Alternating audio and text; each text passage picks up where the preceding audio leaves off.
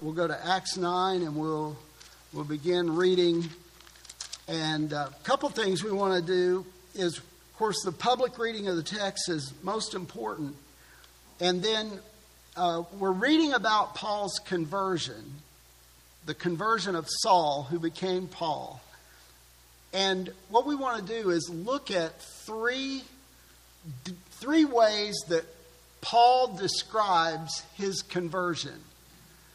There are three passages. There's a verse in Philippians 3:12, 2 Corinthians 4:6, and then 1 Timothy 1:14, where Paul describes what happened to him on the road to Damascus. And I think that'll be beneficial. It'll inform us, and I think it puts it in terms that you can almost feel. They're palpable. So this excites me as we get rolling here tonight. Well, let's go to Acts 9 verse 1, and we pick it up there. Saul is still, there he is, in his lost condition. He is still breathing threats and murder against the disciples of the Lord. And he went to the high priest and asked for letters from him to the synagogues at Damascus, so that if he found any belonging to the way. Now, the way was an early reference to the church, the group, the body of believers. Any belonging to the way, both men and women. Oh, by the way, they were called the way because of their way of life. The way of life of a believer is different from the way of life of an unbeliever. Does that need to be said? I don't think we need to say that. It's a different way of life.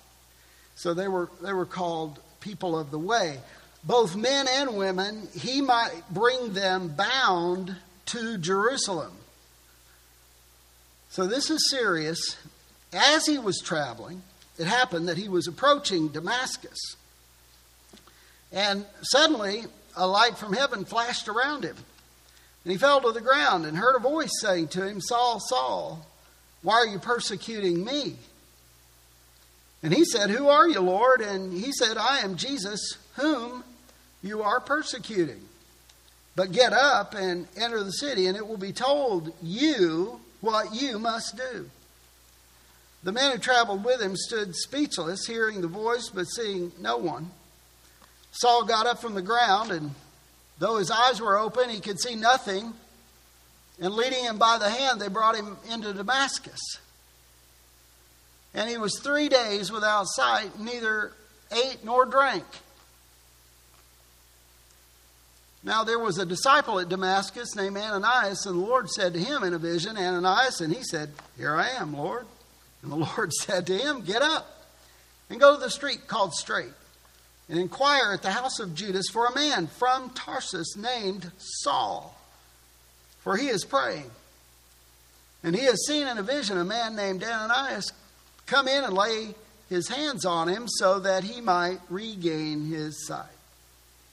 But Ananias answered, "Lord, I've heard from many about this man." So Saul's reputation preceded him. "How much harm he did to your saints at Jerusalem. And here he has authority from the chief priest to bind all who call on your name." But the Lord said to him, "Go, for he is a chosen instrument of mine to bear my name before the Gentiles and kings and the sons of Israel. For I will show him how much he must suffer for my name's sake."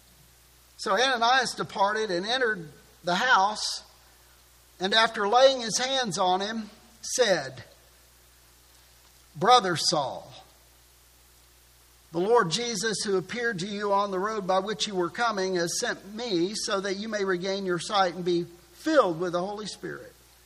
And immediately there fell from his eyes something like scales, and he regained his sight, and he got up and was baptized, and he took food and was strengthened. So we'll stop there for a moment. Never ceases to amaze me that in reading about Saul's conversion, the scholars, let's just use that word, I guess, will conclude that, they will make this conversion of Saul into some kind of psychological experience, like he was ridden with guilt from Stephen's death, and it just got the best of him. And I mean, you get everything. I don't understand why people go to the Bible and try to explain it away when there's the plain meaning of the text. Obviously, we know what happened on the road to Damascus. When Saul was going to Damascus, he was confronted by the Lord, Jesus. And we'll see this here in a little bit in Paul's own words as he describes what happened to him on that road. Some say that he had some kind of an epileptic seizure. I mean, it just gets weird the way people think about this. But the plain meaning of the text is that he was stopped on the road to Damascus by sovereign grace. Because Saul's will was that he persecute the church, but evidently God had another plan in mind for Saul. And we see God's hand in this at every step of the way. And it's amazing how the Lord just brings things together for the benefit or the glory of heaven and the good of the church, ultimately. So he takes food and he was strengthened. Now's probably a good time to see how he describes this, what happened to him. So let's go to 2 Corinthians 4 and verse 6.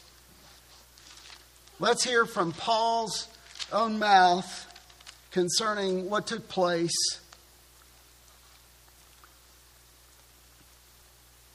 in his own heart and life that day. I feel like I would be remiss not to mention that a well-known country singer wrote a song called I Saw the Light, Hank Williams. And a very popular song back in the day, and I think comes from this account of Saul seeing the brilliance of Jesus. So right here in verse 6, for God who said light shall shine out of darkness is the one who has shown in our hearts to give the light of the knowledge of the glory of God in the face of Christ. And that really sums up what took place in his life on that road. And in that moment, God stopped him. God shined not only around him, but evidently in him, in his heart, as he illumined the truth of God and the Lord Jesus. And then over in Philippians 3 and verse 12.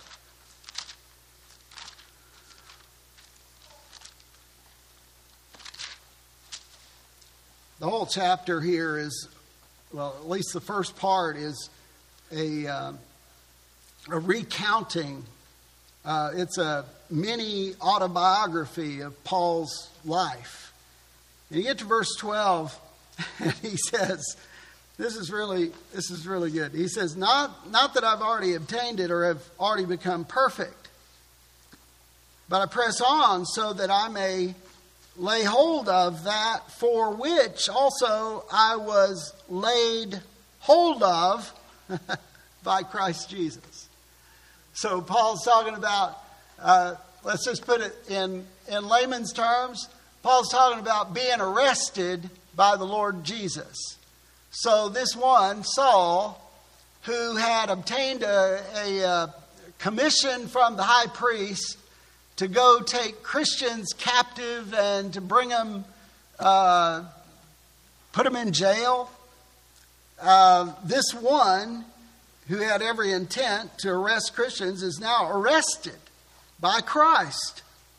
And that's what this means. He says, for which also I was laid hold of by Christ Jesus. So you can guarantee that on that Damascus road, that Saul was arrested, that he was laid hold of by Christ Jesus. And what we always like to say is, for a believer, it's the sovereign grace. He lays hold of you, and then what do? Well, you lay hold of him. That's the way that works. When God lays hold of you, you lay hold of him. It's right here in this verse. This may become about my 53rd life verse. I mean, I've always just felt it so unfair just to be confined to one life verse. But, why not have many? I like to have a lot of life. I need all the life verses I can get, as a matter of fact. But I love that.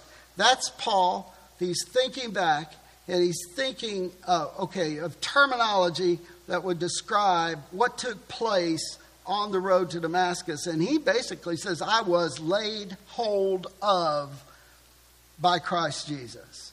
I was arrested by Christ Jesus. And then there was one more. 1 Timothy chapter 1 and verse 14. Well, just pick it up right there in the middle of the verse, or right there in the middle of the sentence at the beginning of verse 14. He says, and the grace of our Lord was more than abundant. There's the key word. With the faith and love which are found in Christ Jesus. So the picture here is that as he thinks about his conversion, that was the moment that a virtual river of God's mercy and grace just flooded his being. So he saw the light, he was arrested, he was laid hold of, and he was a recipient or became a recipient of the grace and the mercy, the faith and love which are in Christ Jesus. And it's interesting, when he's writing to Timothy, he's older. When he's writing these pastoral epistles to Timothy and Titus, he's an older man. And he's still reflecting on what took place on the road to Damascus. Well, let's go back and find Acts 9, and let's. We're not going to start over, but we'll keep going, and we have some good information in front of us there in the middle of verse 19. We find, the first part of that verse, he took food and was strengthened. And you and I need to think that, yes, the physical is important. You need food. Food strengthens us. But he's also being spiritually strengthened. These things are going hand in hand. And then right there, now for several days, he was with the disciples who were at Damascus. And immediately began to proclaim Jesus in the synagogues, saying, he is the Son of God. Now, we can ice skate over this, but we don't want to do that. This is the only time, I believe, in the book of Acts that the reference to Jesus as the Son of God is used. So, what's involved in this title of Christ, or this recognition of him as the Son of God? First of all, there's three things. First of all, that he's obedient to the Father. Secondly, that he is the revealer of the Father. And then thirdly, that he is the authorized agent of the Father. Those three things are involved in this title, the Son of God, as the reference to Jesus. But that is what he's proclaiming. And I think the word immediately here is important in verse 20. Evidently, right on the heels of his being converted, he is ministering. He is proclaiming. There it is. He began to proclaim Jesus in the synagogues. And what was he saying? I'm so thankful that Luke is meticulous in his chronicling this life of Paul. He is the Son of God. And the Bible goes on to say, all those hearing him continued to be amazed and were saying, is this not he who in Jerusalem destroyed those who called on this name and who had come here for the purpose of bringing them bound before the chief priests? Verse 22, but Saul kept increasing in strength and confounding the Jews who lived at Damascus by proving that this Jesus is the Christ. Now, we want to go look at a couple verses in Galatians, because at some point, Paul goes to Arabia. And he writes about this in Galatians. I think it's the first chapter of Galatians. And we try to fit his excursion into Arabia in with this Acts account. I think it was probably sometime after he preached Jesus, the Son of God, in the synagogues of Damascus, that he went to Arabia. So if we look here, let's see. Yeah. Here it is. In verse 15 and following of Galatians chapter 1. Paul again is reflecting on his conversion. He says, but when God, who had set me apart, even from my mother's womb. By the way, that's some language that we read in Jeremiah 1. When Jeremiah says, before I was in my mother's womb, you knew me, oh God. It's that kind of language. And Paul's, look at that. God who had set me apart even from my mother's womb and called me through his grace. It's interesting language considering that, we don't know exactly how old he was when he was on the road to Damascus, but he's an adult. So he's saying the Lord knew and called me through his grace. He says, was pleased to reveal his Son in me so that I might preach him among the Gentiles. I did not immediately consult with flesh and blood. So we're thinking right sometime in close proximity to his conversion, he goes to Arabia. Let's read on. Verse 17, nor did I go up to Jerusalem to those who were apostles before me. In other words, that was the home base, so to speak, of the apostles. When the persecution broke out, the apostles maintained their standing in Jerusalem. They weren't scattered, but the other aspects of the church, other people in the church were scattered. He says, I didn't go to Jerusalem to talk to the apostles before me. But he says, I went away to Arabia. Right there it is in verse 17. And returned once more to Damascus. So that's interesting. And he says, then 3 years later, I went up to Jerusalem. So for a span of 3 years. Now it's interesting because we know the original apostles were with Jesus how long? 3 years. And so here he is 3 years in Arabia. There may be something there, something significant about the time spent in Arabia. He says 3 years later I went up to Jerusalem to become acquainted with Cephas, with Peter, and stayed with him 15 days, but I did not see any other of the apostles except James, the Lord's brother. Now in what I am writing to you, I assure you before God that I am not lying. Then I went to the regions of Syria and Cilicia. So Syria is Damascus, and then Cilicia is Tarsus. We know Tarsus is up in that location. And that's where he was from. And he says, I was still unknown by sight to the churches of Judea which were in Christ. So he's making the point that he didn't go south right away. He went east, then maybe south, but he was not in Judea. He did not go to Jerusalem until later. But only they kept hearing, he who once persecuted us is now preaching the faith which he once tried to destroy. And they were glorifying God because of me. So the question is, what took place in Arabia? What was that 3 years? So we think there were 3 things that took place in Arabia. Number one, that he continued his tent-making operation. It was normal for rabbis, for Pharisees, to have another occupation. It was not normal just for them to make a living on their teaching or on their following.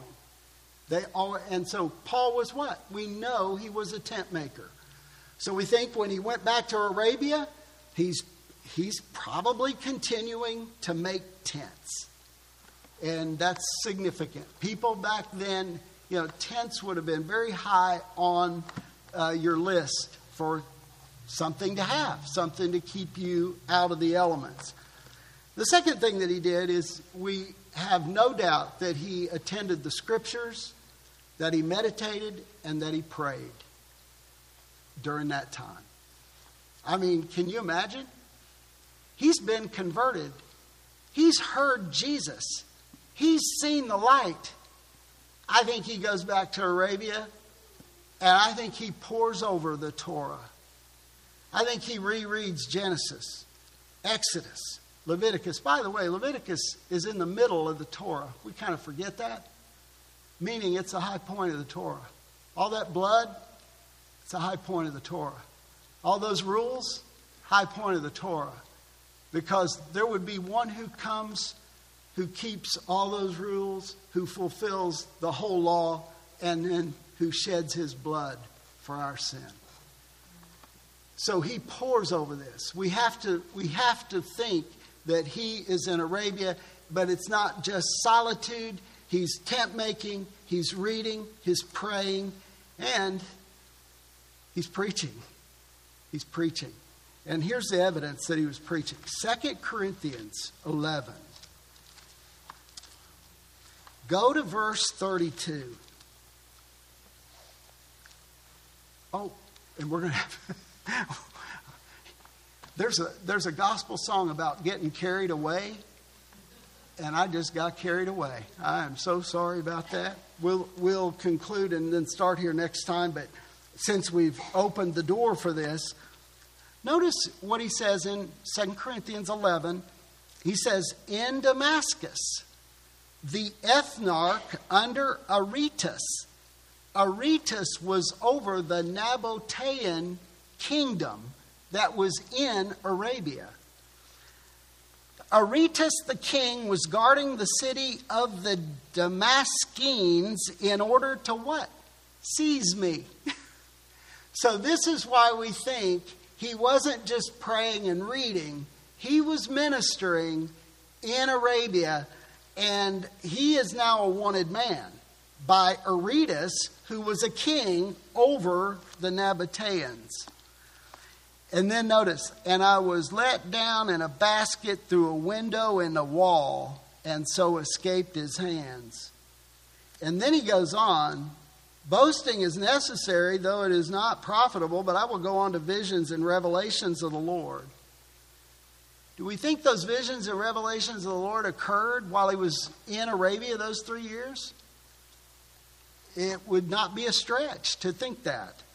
He says, I know a man in Christ who 14 years ago, whether in the body I do not know, or out of the body I do not know, God knows, such a man was caught up to the third heaven. And by the way, we look at that third heaven and we think, wow, that was so lofty. To a Jew, it wasn't so lofty. They believed in 7 heavens.